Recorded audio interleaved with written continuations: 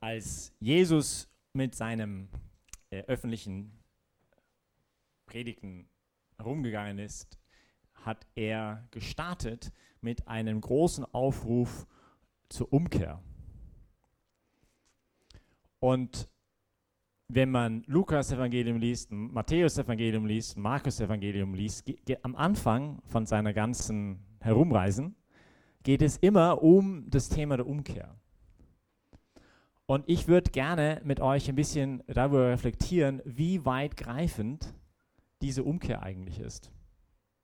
Und warum das überhaupt wichtig ist. Und mir hat es ein wenig geholfen, als ich darüber nachgedacht habe, an zwei Bilder zu denken, oder mir kamen zwei Bilder in den Kopf und ein Zitat. Und das würde ich gerne versuchen mit euch zu teilen. Und bevor ich aber damit anfange, glaube ich, ist etwas anderes, oder besser gesagt, nein, das erste Bild, vergessen wir das dauert uns zu lange. Das erste Bild, das mir hilft, glaube ich, ist so wichtig, weil sonst versteht man dieses ganze Thema der Umkehr überhaupt nicht. Dann macht es überhaupt keinen Sinn. Dann ist irgendwie alles nur schwierig und eine Belastung. Und das Bild, das für mich kommt, war einfach gestern Abend. Und ich durfte mit ein paar Leuten, die auch da sind, an einer Hochzeit teilhaben gestern, von jemandem, den ich schon ewig lang kenne. Und es war so schön für mich, nicht all die Höhen, Tiefen des Lebens, ins Kloster eingetreten, aus dem Kloster ausgetreten, das gemacht, jenes gemacht und jetzt, nicht er ist irgendwo über 50 und sie ist über 40 und sie haben gestern geheiratet. Und das war so schön, irgendwie nicht diese Erfahrung machen zu dürfen, einfach dabei sein zu dürfen. Und nachher sind wir halt eingeladen worden zum Abendessen. War eine große Hochzeit, ich glaube mit 250 Leuten. Mega schön mit den Loretto-Band als Band und es war wirklich wahnsinnig schöne Erfahrung. Und man hat mich an einen Tisch gesetzt und dieser Tisch alle Tische hatten Namen und dieser Tisch hieß mystisch. Und ziemlich schnell sind wir alle drauf gekommen, warum die dort saßen, mit dem Pfarrer zusammengesetzt worden sind. Weil die alle überhaupt keine Ahnung von Glauben hatten. Oder so ziemlich weit entfernt. Und es war ein Moment, wo alle das realisiert haben, war ziemlich cringe. Es war so ein bisschen, okay, this is a setup. Also das war irgendwie geplant. Und okay, nicht? Und dann fängt man halt an zu sprechen und der eine, nicht, die wollten natürlich ein bisschen provozieren und sie konnten sich sogar an Terminologie erinnern, die man heute überhaupt nicht mehr gebraucht, aber halt nicht, die Worte kannte er dann noch. Wir leben seit 32 Jahren in wilder Ehe miteinander, nicht? Und dann der andere sagt, ja, keine Ahnung, ja, ich habe meine Freundin erst vor. Anyway, es war ein sehr spannendes Gespräch. Und wie es dann halt so ist, nicht normalerweise nach so einer halben Stunde so ein Gespräch, spätestens kommt dann das Thema, lebst du das Zölibat? Nicht? Irgendwann kommt das Thema, ganz sicher nicht. Und kam dann natürlich auch gestern Abend und ist es nicht ein bisschen überholt und so weiter. Und dann habe ich halt gedacht, oder auch gesagt, eigentlich nein, ich finde es ziemlich cool, ehrlich zu sagen. Ich finde es ziemlich cool, das Ganze. Und ich verstehe schon, dass manche das nicht leben und manche halt vielleicht irgendwie so tun, als würden sie es leben und andere sind vielleicht ein bisschen crazy und deswegen versuchen sie es zu leben. Aber vielleicht nicht, und das war mein Punkt, ist halt zu sagen, vielleicht, wenn manche das leben, könnte das darauf hinweisen, es ist ein prophetisches Zeichen, habe natürlich versucht zu erklären, was ich meine mit prophetisches Zeichen, dass vielleicht Gott wirklich ein ganzes Leben ausfüllen kann und jemand glücklich machen kann. Nicht, es ist ein Zeichen für den Himmel, dass Gott unendlich viel mehr ist als alles andere, nicht? Und anyway, und dann kamen wir halt ein bisschen Gespräch und dann habe ich versucht zu erklären, schau, wie könnt ihr das verstehen? Nicht? Und ihr habt den gerade, der neben mir saß und der seine Freundin seit 5 Monaten erst kennt. Nicht? Ihr habt euch einander verliebt, aber diese Liebe zwischen euch beiden, die versteht niemand anders. Also natürlich, ich kann es irgendwie halbwegs nachvollziehen, weil ich vielleicht auch selber mal verliebt war in jemanden, aber diese Liebe zwischen euch, warum liebst du sie und warum liebst du ihn? Wie soll man das erklären? Nicht? Das geht ja gar nicht. Das ist also deren Geheimnis, etwas, was gänglich ist für irgendjemand anders. Das ist einfach deren Erfahrung. Und deswegen habe ich auch versucht zu sagen, schau, und meine Beziehung zu Gott, das kann ich dir nicht erklären. Das ist meine Erfahrung. Und ich lieb's und ich fühle mich frisch verliebt, seit 20 Jahren. Es wird immer schlimmer und es ist so ein Geschenk. Aber das kannst du halt nicht nachvollziehen. Das verstehe ich ja auch. Und besonders, wenn du halt mit Glauben irgendwie wenig am Hut hast oder nicht viel machen kannst, nicht, das verstehe ich dann auch. Weil ich habe mir halt gedacht, natürlich muss für so jemand der Glaube, es ist nur lauter Verbote und du darfst das nicht machen und jenes nicht tun, dann ist es natürlich mühsam. Du kannst das ganze christliche Ding überhaupt nicht verstehen, wenn du nicht erstmal verstehst, es geht darum, dass da hat jemand mein Herz gestohlen. Und deswegen mache ich gewisse Dinge nicht. Und dann habe ich versucht zu erklären, schau, nicht, und ich verstehe schon, also wenn du jetzt, einer von euch jetzt ins Außendienst eingeladen wird, nach Japan mal zu gehen für ein paar Monate, und wie es heute gang und gäbe ist, dann bekommst du Begleitung angeboten für den Abend, nicht? Und dein Nein zu diesem Angebot ist ja ein dickes, fettes, großes Ja zu den Ehepartner, der zu Hause sitzt, oder? Also es ist ein Akt der Liebe für denjenigen, der zu Hause sitzt, dass du jetzt dass du das nicht machst, dass du dieses Gebot nicht annimmst. Und das ist ein Verzicht, aber was im Vordergrund steht, ist nicht der Verzicht, sondern deine Liebe für deinen Ehepartner, für den anderen, nicht? Und der Verzicht, den ich mache, dann geht es nicht darum, dass ich, oh Gott, jetzt muss ich auf etwas verzichten. Das darf ich jetzt nicht machen. Oh. Nein, es ist, um was es hier geht, ist ja nicht den Verzicht, sondern es geht um die Liebe. Und wenn Jesus jetzt beginnt zu reden heute über Kreuz aufnehmen und all diese Dinge, dann kann man das nicht verstehen, außer einen Kontext der Liebe. Dass da jemand ist, der mir alles geschenkt hat und dem ich alles zurückschenken will. Sonst macht es überhaupt keinen Sinn. Und Bekehrung hat eigentlich nur dann Sinn, wenn ich erstmal überwältigt worden bin von seiner Liebe für mich. Und dann will ich antworten, aber nicht, weil ich muss, sondern weil ich will. Dann ist es kein Druck von außen oder etwas zu beweisen, jemand anders oder mir selbst, sondern es ist einfach nur Antwort und Liebe. Und ich glaube, nicht so wichtig, viele von euch haben wahrscheinlich diesen Podcast ein bisschen reingehört, nicht Toxic Church. Dann wird es halt toxisch, was wir tun. Nicht, weil dann ist es irgendwie ein Zwang, der hinter dem ist, was wir machen. Dann ist da keine innere Freiheit mehr. Also erstes Bild ist einfach die Hochzeit. Du musst Hochzeit verstehen. Es geht um die Beziehung zwischen dem Bräutigam und der Braut, von dem wir gesungen haben am Anfang der Messe. Aber den eigentlichen Bräutigam und die eigentliche Braut. Unsere Beziehung zum Herrn. Nicht? Also das erste Bild war das. Und dann das zweite Bild bringt Jesus heute selber in dem Evangelium. Und er sagt, wer Vater oder Mutter mehr liebt als mich, ist meiner nicht wert. Und wer Sohn oder Tochter mehr liebt als mich, ist meiner nicht wert. Und das ist eine krasse Aussage, oder? Weil ich habe heute Morgen gedacht bei der Familienmesse, nicht? Du siehst das kleine Baby, das ungefähr so groß ist. Und in dem Schoß der Mama, und die Mama würde alles für dieses Baby machen. Und du würdest dein Leben hingeben für dieses Kind. Nicht, du würdest alles tun für dieses Kind. Nicht die Liebe von einem Papa, oder?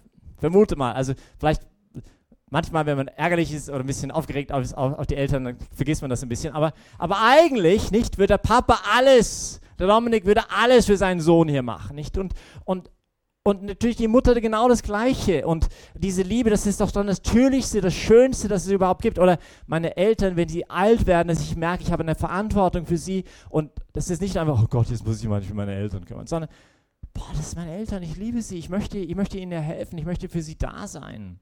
Und das ist etwas wahnsinnig Schönes und etwas unglaublich Wichtiges und etwas, auf Jesus ja auch gepocht hat. Er ist ja nicht dagegen, aber er sagt, wer Vater oder Mutter mehr liebt als mich, wer Sohn oder Tochter mehr liebt als mich, ist meiner nicht würdig. Wer kann das sagen? Buddha würde es nicht sagen, Mohammed würde es nicht sagen, Mose würde es nicht sagen. Sie würden vielleicht sagen, ja, den Gott, den ich für euch verkünde, er würde vielleicht sowas sagen. Aber die selber würden es hier nicht sagen. Das heißt, was Jesus heute tut, ist ungefähr die gleiche Theologie wie Johannes 1, im Anfang war das Wort und das Wort war bei Gott und das Wort war Gott. Das heißt, derjenige, der sowas sagt, ist es die Aussage mit anderen Bildern, aber er ist Gott selbst.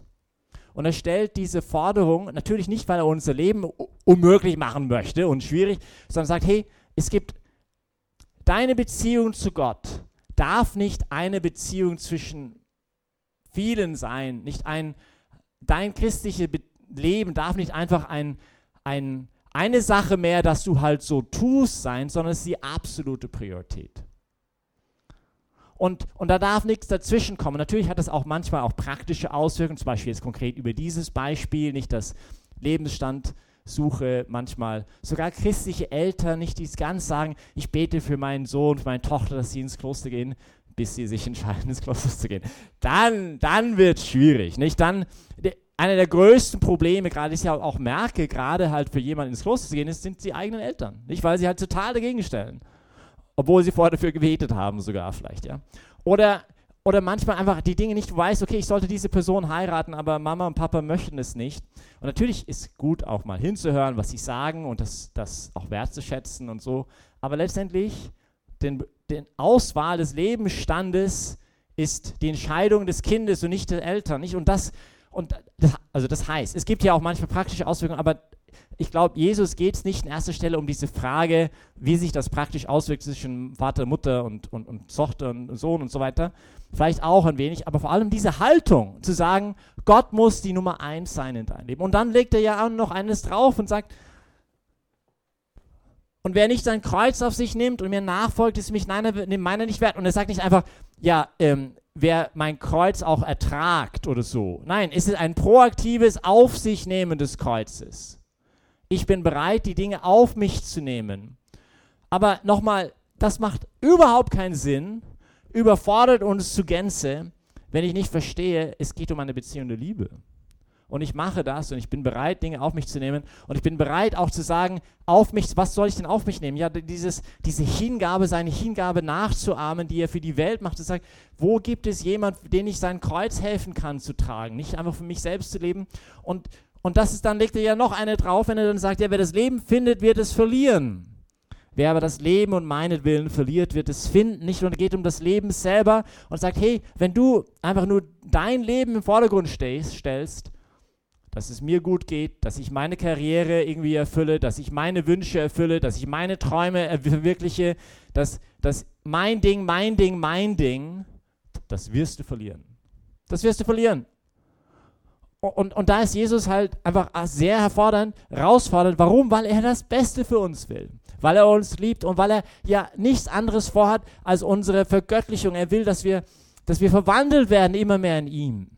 Und dass wir die Fülle am Leben finden. Und er weiß, dass alles andere zu wenig für uns ist. Nicht, dass unser Herz sich sehnt nach etwas viel, viel Größeres als nur den Gehalt und die Karriere und Job. Und wenn immer wir versuchen, diese Dinge zu unserem Götzen zu machen, so ein bisschen, dann zerstören wir ja diese Dinge, weil wir sie überfordern mit unserer Erwartungshaltung. Und dann das Dritte ist nicht so sehr das sind mehr die Konsequenzen jetzt, ist nicht so sehr ein Bild, das mir ein bisschen hilft, aber ein Zitat von eine Dame, die ich immer mehr schätzen lerne, die im Prozess der Seligsprechung ist, die Dorothy Day, ein amerikanischer Aktivist im letzten Jahrhundert, gerade auch sehr viel im Bereich Armut und so, aber einen tiefen Glauben gehabt hat. Und eine ihrer Zitate ist, "The best thing to do with the best things in life is to give them away." The best thing to do with the best things in life is to give them away. Jetzt, wenn jemand so eine Aussage macht, das ist auch nochmal völlig überfordert, macht überhaupt keinen Sinn. Nochmal, deswegen diese Idee von Kontext der Liebe.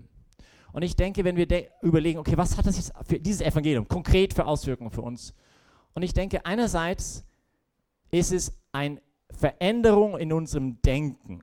Nicht Metanoia heißt auf Griechisch, verändert euer Denken in erster Stelle. Wir müssen anders lernen zu denken. Und ich finde es spannend, dass am Anfang die ersten Christen, es gibt so ein Buch, die Didache aus dem 2. Jahrhundert, nicht, wo man beschreibt auch den Weg der Neuen, die gerade getauft worden sind, in den christlichen Glauben, die Integration. Und dieser Prozess hat 1 Jahr gedauert, das Katechumenat, die Diözese Wien, Gott sei Dank, versucht das auch jetzt wieder ein bisschen neu einzuführen, dass man so 1 Jahr der Einführung hat. Und warum diese lange Zeit? Weil sie halt aus einer heidnischen Welt gekommen sind, die einfach ganz anders gedacht haben. Sie haben die Christen überhaupt nicht verstanden. Sie haben diese Weltanschauung gar nicht verstanden. Dieses Denken, dieses, okay, der andere ist wichtiger als ich selber, ich soll nicht einfach nur für mich selbst leben. So viele Themen, nicht von Beziehung und Sexualität und Beziehung zu Gott und Beziehung zu den Nächsten und die Kinder nicht aussetzen, die ich nicht haben wollte, einfach auf der Straße lassen und die Sorge um die Armen und die Liebe für die Feinde und die Christen waren bekannt dafür, dass sie halt in der Pestzeit in Rom dann für ihre Feinde, die vorher sie zu den Löwen geschmissen haben, dann gepflegt haben. Die mussten erstmal anders lernen zu denken. Und vielleicht wäre es schön im Sommer, nicht, jetzt haben wir Sommerpause und wenn ich chille, so ein bisschen mit meiner Pina Colada auf dem Strand, ein bisschen zu überlegen, nicht, wie geht es mit meiner Denkweise, denke ich christlich? Und wo brauche ich da vielleicht ein bisschen Bekehrung? Und wo darf ich den Herrn bitten, dass er mir hilft, ein bisschen mich zu bekehren? Also erstmal mit meinem Denken, aber dann auch mit meinem Tun. Und das ist ein zweites Zitat von der Dorothy Day, die mir auch sehr wahnsinnig gefällt. Sie sagt, Love in action is a hard and dreadful thing compared with love in dreams. Liebe in der Tat ist eine schweres und furchtbare Sache verglichen mit der Liebe in den Träumen. Nicht? Und das kann uns auch passieren, oder? Herr, ich lobe dich. Herr, ich preise dich. Nicht? Und wir singen unsere Lobpreislieder und so. Wir erheben den Herrn, aber lebt vielleicht genauso wie alle anderen auch. Nicht? Und wie die Welt leben würde. Also Welt, nicht, dass die Welt schlecht wäre, die Welt in dem Sinne von, wie Johannes es meint. Nicht dieses Welt, das Gott nicht annehmen möchte. Und wir zeichnen uns gar nicht aus, dass wir ein anderes Leben leben als Christen. Nicht? Und die Herausforderung und die Bitte des Herrn zu sagen, hey, wie lebst du jetzt ganz konkret? Nicht? Wie wirkt sich dein Leben aus in Geist der Versöhnung? Wie du umgehst mit jemand anderem? Wie du verzeihst? Wie du redest hinter den Rücken von anderen Leuten, über andere Leute? Es gibt so viele Bereiche, oder? Wo man sagt, okay, wie wirkt sich diese Liebe, die ich empfangen habe, von der ich überwältigt bin, aus in meinem Alltag? Und das wäre auch vielleicht cool, jetzt in diese Sommerzeit so ein bisschen zu überlegen, wie möchte ich in den Herbst neu hineinstarten, nicht? Und da vielleicht auch nochmal zu überlegen, nicht gerade auch in diesen Bereichen der 5 Dimensionen der Jüngerschaft, nicht meine Beziehung zu Gott, das Leben von Gemeinschaft, nicht. Wir leben ja Gemeinschaft nicht einfach nur aus praktischen Gründen, weil es irgendwie nett ist, sondern weil es ein Auftrag des Herrn ist, nicht, dass wir Leben miteinander teilen, dass wir lernen, uns zu versöhnen, dass wir lernen, mit jemand auch zu können, mit dem ich eigentlich nicht kann. Gemeinschaft zu leben, nicht? Wie bilde ich mich weiter, mein Glauben? Wie diene ich den Nächsten und wie evangelisiere ich? Wie ist meine Haltung, nicht als Christ? Habe ich eine christliche Haltung? Also der Herr, heute, das Evangelium ist ziemlich herausfordernd, weiß nicht, wie es euch geht, aber wenn er sagt, wer Vater oder Mutter mehr liebt als mich, ist meiner nicht wert, wer sein Kreuz auf sich nicht nimmt und mir nachfolgt, ist meiner nicht wert, wer das Leben findet, der wird es verlieren. Also ein sehr herausforderndes Evangelium, aber ich glaube, ein sehr befreiendes Evangelium, nicht, wenn wir diese Wirklichkeit immer mehr zulassen. Und wenn wir das in einen richtigen Kontext irgendwie verstehen, hey, es geht um die Liebe, nicht diese Liebe zu empfangen und dann auch diese Liebe weiterzugeben. Beten wir da füreinander, vielleicht auch die Mutter Gottes, die uns da ein tolles Beispiel gibt, wie das alles so funktioniert, dass wir das besser lernen, dass wir das besser lernen können. Amen.